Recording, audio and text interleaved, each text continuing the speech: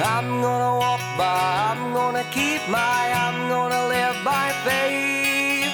Keep the faith, keep the faith, keep the faith, keep the faith.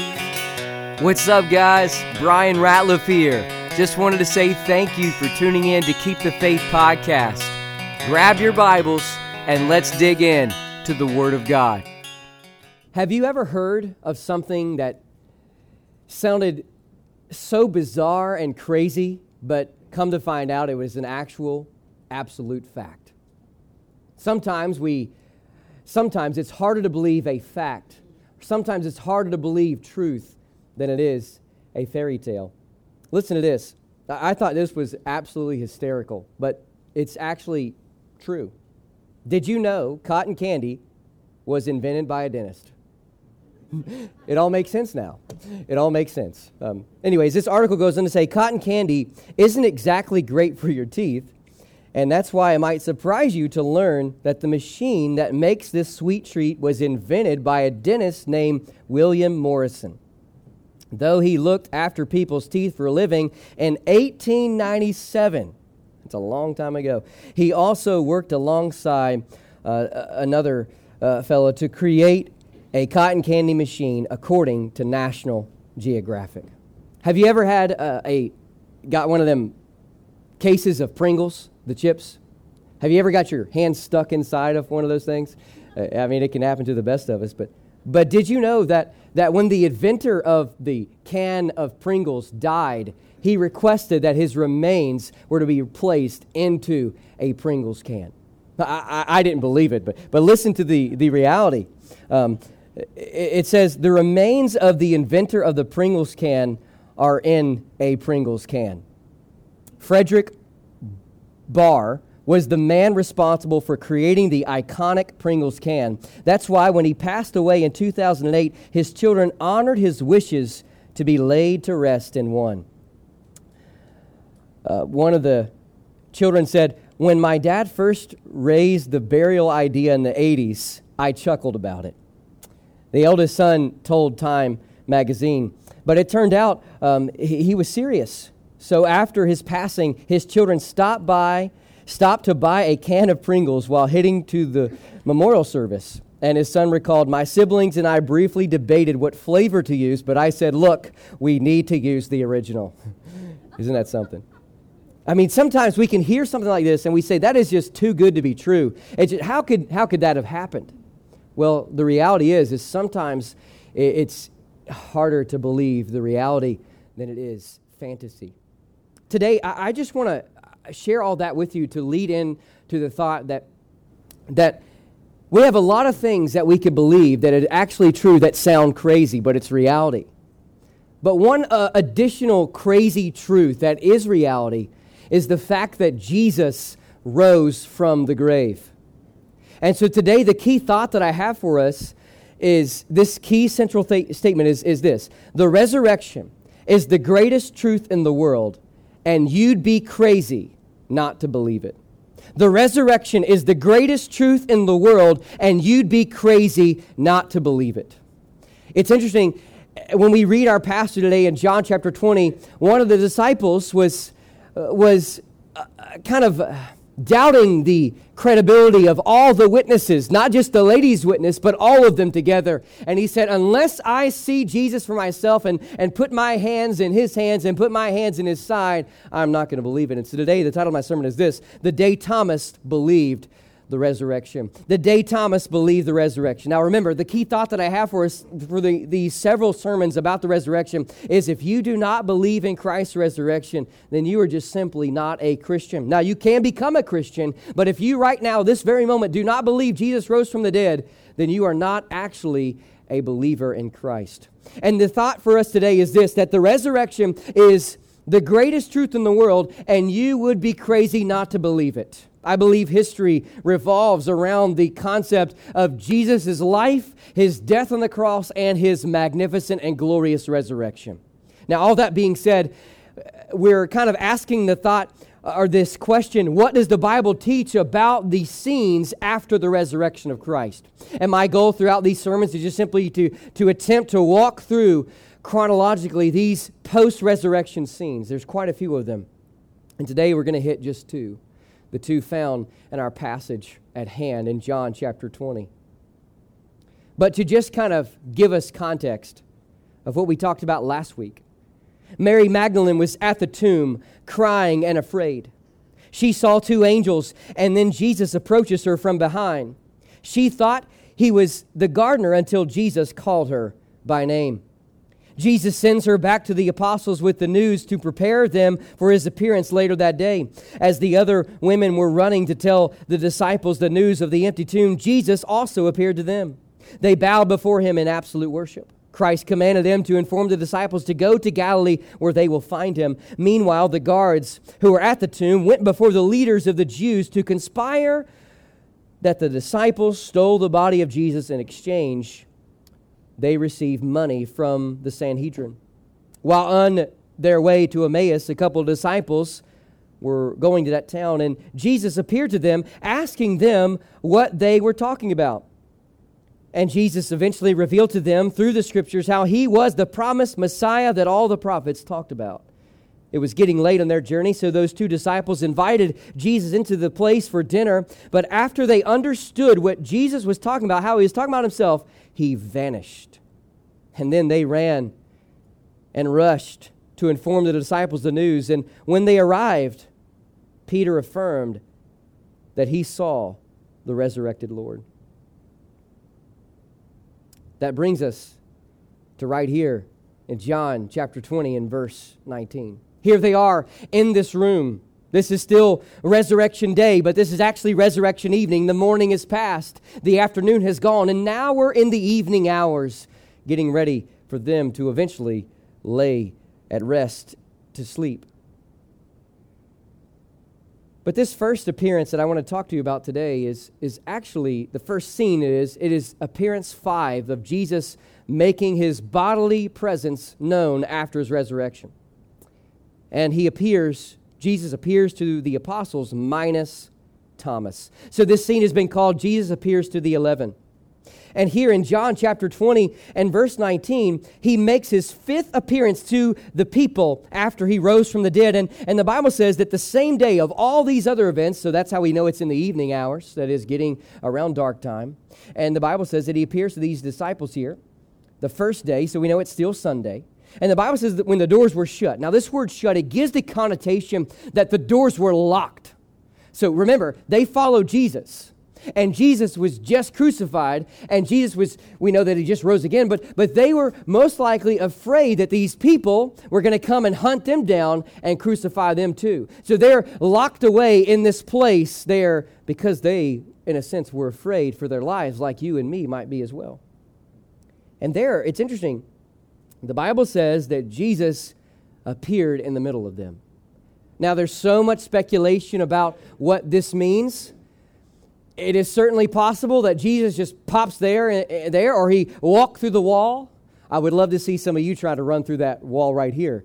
I'd pay good money to watch you try to do that. But I know that no matter how much of a magician you might think you are, you're not going to walk through that brick wall. And I'm sure you're saying, well, we'd love to see you try to do that, Brother Brian. Well, that's not happening today. You can come back later tonight for the circus at about 7 o'clock right here. Just kidding. We're not having that here. But anyways, here we see that there's so much speculation about what took place, about how Jesus showed up. I don't know, to be honest with you. I don't think we fully know, but what we do know is the doors are locked and Jesus just shows up in the room.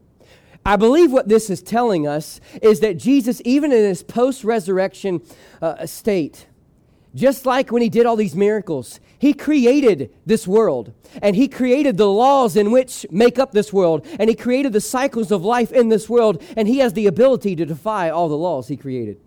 And so I believe that's what's taking place here. But anyways, he goes on to say in verse 20 that he says, in verse 19, he shows up and says, peace be unto you. And then the disciples are here. He sees the disciples and he shows them his hands. He gives them the evidence that this is the resurrected Messiah, that he is alive and well, and what a day that is. Here it just shows he shows them his hands and his side. And the Bible says that these disciples were glad. What a glad day it was for them. But I will say this, that it will be a great and glad and amazing day when we see the resurrected Messiah in his full glory in heaven, when we part through the portals of death, or through the portal of the rapture. Here the Bible says that they saw him. And then verse 21, Jesus looks at them and says, "Peace be to you again." And then he says, "As my Father has sent you, even so I am going to send you as well." And so here is one of the passages that we get for the 5 Great Commission passages. Now, the others are, it seems like he's at another scene, but in this moment, when he's with these 11 disciples in this room here, he's commissioning them that I am also going to send you, just as God sent me, God the Father sent me to come and do the work here. And then, verse 22 and verse 23 is probably the most controversial verses of our message today. And I'm not claiming to be a Bible scholar. I'm not claiming to be a theologian by any way, shape, or form. I have not arrived in those areas, but I will share with you where I lean. I believe verse 22, when it speaks about Jesus looking to them and he breathes on them and he says, "Receive the Holy Spirit," I believe what it's meaning here is he's giving them the promise that the Holy Spirit is going to come. And in Acts chapter 2, we read about how the Holy Spirit came. And then in verse 23, I do not think that he is giving them the power to go around and declare through these disciples' own power that the people are going to have their sins forgiven. But I think what it means here in verse 23, when it says, "Whoever sins you remit, they will be remitted," I believe what it's referring to is that based upon the work of Christ on the cross and through his resurrection, if you go out and preach the good news of the gospel and somebody comes to faith and repentance and believes that Jesus is who he said he was, the Son of God, then you can declare to them that based on that profession and the Word of God, their sins can be forgiven. One commentator said this about these verses: "Forgiveness of sins is one of the major benefits of the death of Jesus. It is the essence of the new covenant. Proclaiming the forgiveness of sins was the prominent feature of the apostolic preaching in the book of Acts.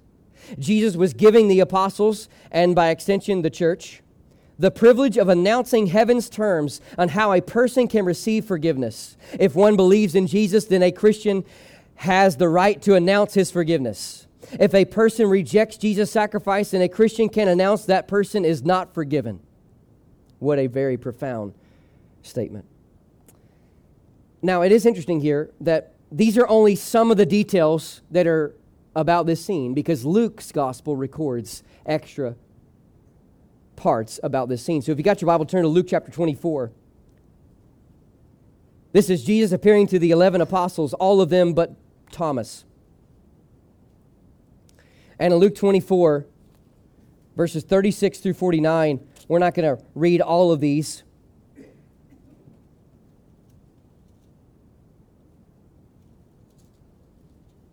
But I do want to draw your attention to verse 44. This is a section that for some reason or the other, John did not feel led to write about, but Luke does. And so a very similar scene. Jesus shows up in the middle of them, and he begins to talk to them and shows them his hands and his side. And then the Bible says, in fact, in verse 41, here's a detail that's not mentioned, is he actually sits down and eats with them, eats a fish and eats a honeycomb. And then the Bible says in verse 44, this is where I really want to emphasize today. It says that he speaks to them and says, "These are the words which I spake to you, which I was yet with you, that all things must be fulfilled, which were written in the law of Moses and in the prophets and in the Psalms concerning me." Let's pause right here. Most of the time when you read the Bible, whether it's new or old, it's a twofold classification of the Old Testament. You have the law and the prophets, and occasionally there are writers who will do it in 3 categories. You have the law, the prophets, and the book of Psalms. And Jesus is just simply saying that the point of the Old Testament, whether it's the law of Moses, whether it's the prophetic writings of Daniel or Isaiah or Ezekiel or Jonah, and whether it's the Psalms like David or any others writing them, it's all pointing to the Messiah, and I am the Messiah. And then in verse 45, just like the other passage of last week, the Bible says that then opened he their understanding that they might understand the Scriptures. Listen, you could go to a university and get a degree in the Bible. Then you could go to a seminary and get a degree at the graduate level, and you could go off and get your PhD in theology. And listen, you could still not understand the Word of God. You could study it in an academic setting, but until God opens your eyes, you will not fully understand the meaning of His Word. And I believe here in this moment, he's doing that with the disciples. He heard him preach all these 5 major sermons in his life and ministry. They saw him do all these miracles, but they still couldn't connect the dots. And now they see the resurrected Messiah, and now they see the light bulb goes off, and they fully understand that this guy is the Messiah, the Son of God, the Christ, the Anointed One, the one who he said he was. And then in verse 46, he opens up these scriptures and he says, "Thus it is written, and thus it behooved Christ to suffer," or the Messiah, the Anointed One, "and to rise from the dead the 3rd day." So it appears that in this moment, he's taking select passages of Scripture from the law, the prophets, and the Psalms, and he's pointing them to his life about how it was prophesied of old that the Messiah would come and die and be resurrected so that mankind could have their sins forgiven. And then he says in verse 47, "And that repentance and remissions of sins should be preached or proclaimed in his name among the nations, beginning first at Jerusalem." And he says, "You are witnesses." Here is another passage about the Great Commission. How he's looking at them and he's pointing to them, the old passages in the Old Testament, and now he says, this is all about me, and now it's your job to be witnesses. That is, you're to get on the witness stand like in a court of law and bear record and testimony about me and my works that you saw me do. And what great application we can receive today, that we are called every single day, not just here as we gather here in this place, but every single day, wherever we are, at Food Lion, Kroger, Walmart, or at the Exxon gas station, or wherever you might be. You are called to be a witness for Jesus on the witness stand every single day. At your workforce, wherever you go, you are called when opportunity arises to point and direct people to the good news of Jesus Christ. May God help us to be faithful in doing that. That is scene number 1 today, and it occurs on Resurrection evening. The Messiah, Jesus Christ, appears to the 11, all of them except for Thomas. And in John chapter 20, if you want to turn back there, and verse 24 and 25, we read about how Thomas wasn't there and how the disciples, they run to Thomas and they say, "We have seen the Lord." And he says, "Unless I put my hand in his hand, and unless I put my hand in his side, unless I see him, I will not believe." Isn't that interesting? So many people in our world today have a similar philosophy, that unless Jesus showed up to me right now, I'm not going to believe him. You know, in Luke's gospel, in that unique story about the rich man and Lazarus, we read about how he just said, "Hey, just send somebody back from the dead so that they can tell my family members because I'm suffering in the torments of hell. Tell them, please." Through that, he said, they have the law and the prophets. And if they don't believe the word of God, they're not going to believe when somebody showed up out of the cemetery.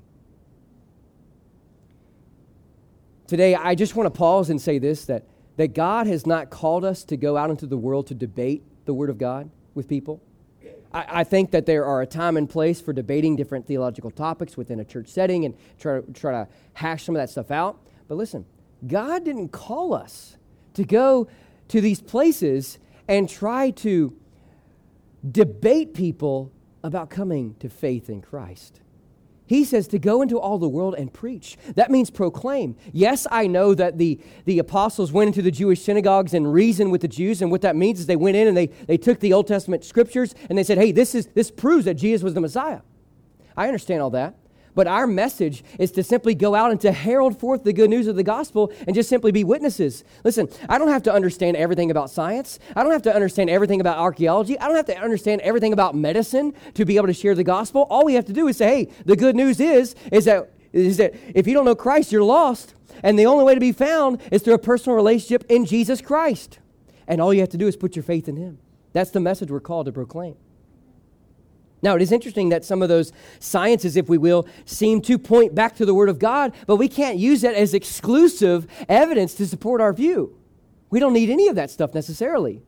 We have God's Word, and God has been faithful to preserve His Word throughout time, and so all we need to share the gospel is the Word of God. Now, it does happen to help when you can look at a map and see Jerusalem there. It does happen to help that there are times when it seems like science lines up perfectly with the Bible or history lines up perfectly with the Bible. It is amazing. But we don't need that stuff exclusively to share the gospel. All we need is the death, burial, and resurrection. That's what you see in the book of Acts. And so just in like manner, we are called to go into the world. Now, with that in mind, we're going to come across people who refuse to believe no matter what you share with them.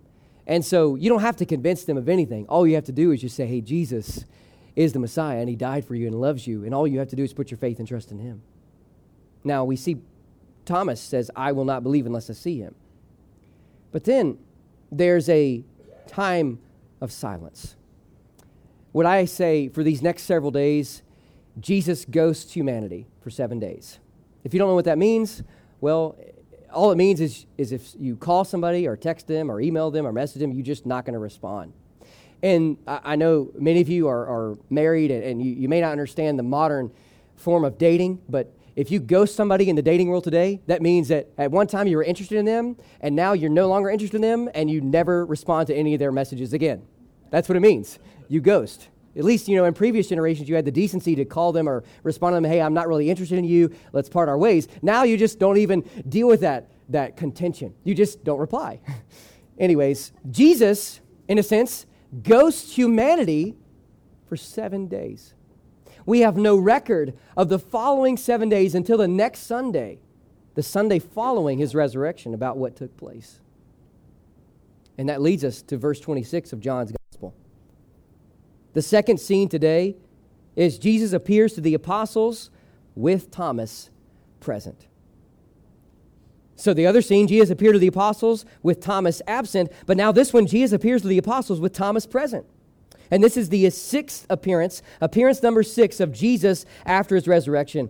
And in verse 26, the Bible says, after 8 days. So if it's Sunday and you have 8 days later, you have the next Sunday. So 1 week later, fully. And it says, if you begin counting on Sunday as day number 1, the following Sunday is day number 8. And so it says, after 8 days, again, his disciples were then. So here they are in this place again. And the Bible says that Thomas was also with them. And here it says, the doors being shut again, but Jesus comes in. And he stood in the midst of them. Remember, so much speculation about how it went on. But all we know is Jesus created this world, and he can defy the laws that he created. And so somehow he appeared in the middle of them, and he says, peace be to you. But this time, instead of speaking to all of them first, he speaks to Thomas individually. And he says, Thomas, give me your hand and your fingers and hold my hand. And then he says, reach here and put your hand and put it inside of my side. And he says, do not be faithless, but believing. This word believing gives the idea of entrusting something. Whether you realize this or not, you are entrusting that pew you're sitting on. Did you realize that? There could be a time when you sat down on that pew and it just gave out and you fell and hit the bottom. And in fact, we're trusting that this building and structure is built properly to where all of us gather in here and we just don't fall down to the basement floor. We're putting our trust in it.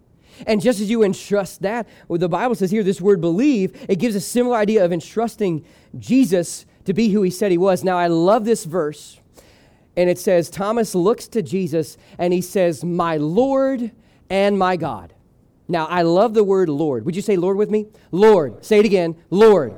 This word gives the idea that Jesus is the supreme authority in all the universe. It's the original word is kurios, and it just simply means that he is the highest form of authority in all the world. And remember, in Paul's writings in Philippians, it says that every knee will bow and every tongue confess that he is Lord. And here it gives the idea that when Thomas looks to Jesus, he said, you are my highest authority in my life, who I will answer to.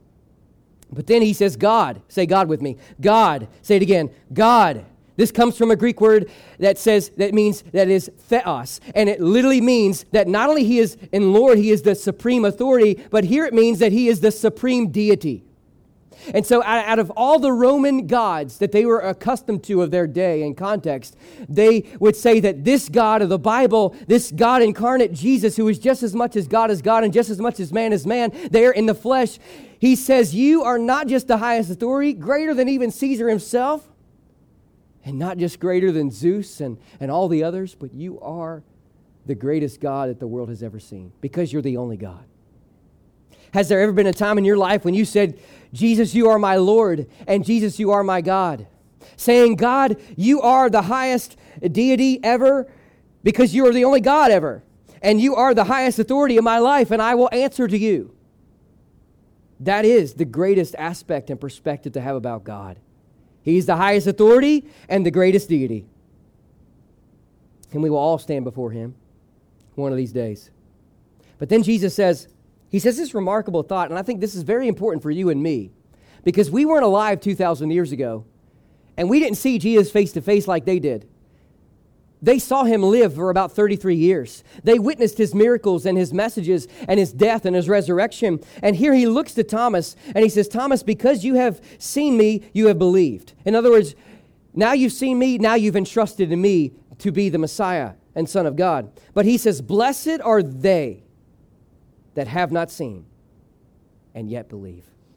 I believe there's a special blessing on you and me right now, because we have not physically, with our own eyes, seen Jesus like they did, but we're believing by faith that he is the Messiah, like he said he was. And we're believing by faith that he died on the cross, he rose again, and that he is coming back again.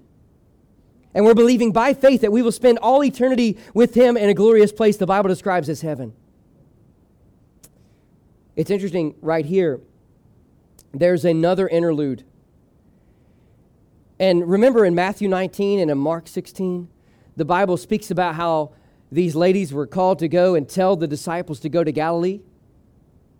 Well, many historians think that it is after this scene when these disciples were to make their 60-mile trek to Galilee, and there they would see Christ. And it is in that place where we believe that he gave the Great Commission in Matthew 28 and Mark 16. And of course, it would make sense that if they're going to travel 60 miles in their culture, which was very primitive concerning how they traveled, didn't have the sophisticated traveling abilities like we have today with automobiles and everything. They travel by foot or by horseback. And so it would make sense. But look at verse 30 and 31, all that aside. John is giving us just a little footnote here about the life and ministry of Christ.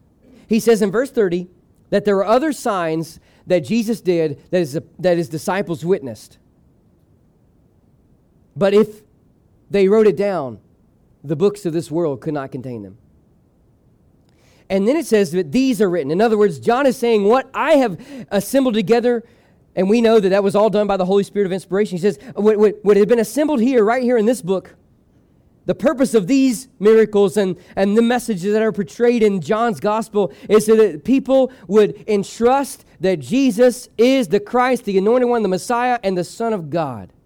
And that believing you might have life through his name. Through Christ is the only way somebody can receive salvation. Through Christ is the only way anybody could ever enter heaven. That might sound crazy to many. It might sound crazy to believe that exclusively Jesus is the only way to heaven. And exclusively by the shedding of his blood is the only way man can have their sins forgiven. It might sound crazy, but listen to this. I think this is crazier. Did you know that NASA was sued by 3 men for trespassing on Mars? Did you hear me? Somebody sued NASA for trespassing on Mars. This is actually true. You can go read about it if you like. But the article says, NASA has been working on Mars-related projects for years, but their exploration efforts faced an unexpected situation in 1997 when they were sued by 3 men for trespassing on the red planet. Quote, "We inherited the planet from our ancestors 3,000 years ago," the men from Yemen told the Arabic language newspaper, according to CNN. However, in an interview with CNN, NASA brushed off the suit. Their news chief, Brian Welch, told the outlet, while apparently trying not to laugh, "It's a ridiculous claim. Mars is a planet out in the solar system that is the property of all humanity, not 2 or 3 guys in Yemen." I would go on to say that it's the property of God. But anyways, I think it's interesting that that if somebody thinks what I believe about the Bible is crazy, and there are people out here trying to sue NASA for exploring on Mars, now that, my friends, is crazy. Here's another one. This blew my mind. This is crazy. You might think I have a crazy diet, but this is a crazy diet. A man once ate an entire airplane. I know you don't believe me, but listen, you can go research it for yourself. In 1978, a French man named, I'm not even going to try to pronounce his name. This guy, I'll give his initials, ML, began an unusual endeavor. He started eating an airplane. He developed an unusual tolerance for eating dangerous objects when he was 9 years old due to a condition which led him to an appetite for non-nutritious items. It took him 2 years to complete his metal-filled meal. He finished consuming his last bite of the airplane in 1980. Now that's crazy. But people say believing the Bible is crazy. Believing the gospel is crazy. Believing in the resurrection is crazy. In fact, listen to this. I had a friend of mine that I grew up with. He looked at me and he said, the only way I would ever believe that Jesus rose from the grave is if I traveled back in time and watched it for myself.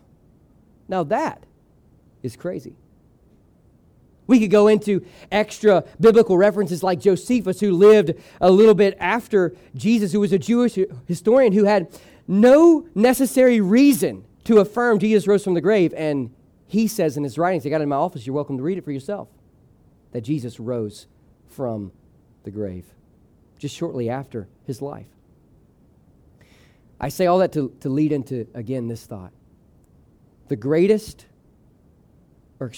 resurrection is the greatest truth in the world, and you'd be crazy not to believe it. So are you going to be like Thomas, who in this life declares Jesus is my Lord and Jesus is my God? Or are you going to be like so many unbelievers who will say those words in eternity when it is far too late? What's up, guys? Brian here again. Just wanted to say thanks again for tuning in to today's episode. You can check out this full message at PastorBrianRatliff.com or Apple Podcasts or Spotify Podcasts. Keep the Faith is a ministry of Clearbrook Baptist Church in Roanoke, Virginia. If you're free one Sunday or Wednesday, we'd love for you to join us for worship. Until next time, God bless. I'm gonna walk by, I'm gonna keep my, I'm gonna live by faith. I'm gonna walk by, I'm gonna keep my, I'm gonna live by faith. Keep the faith, keep the faith, keep the faith, keep the faith.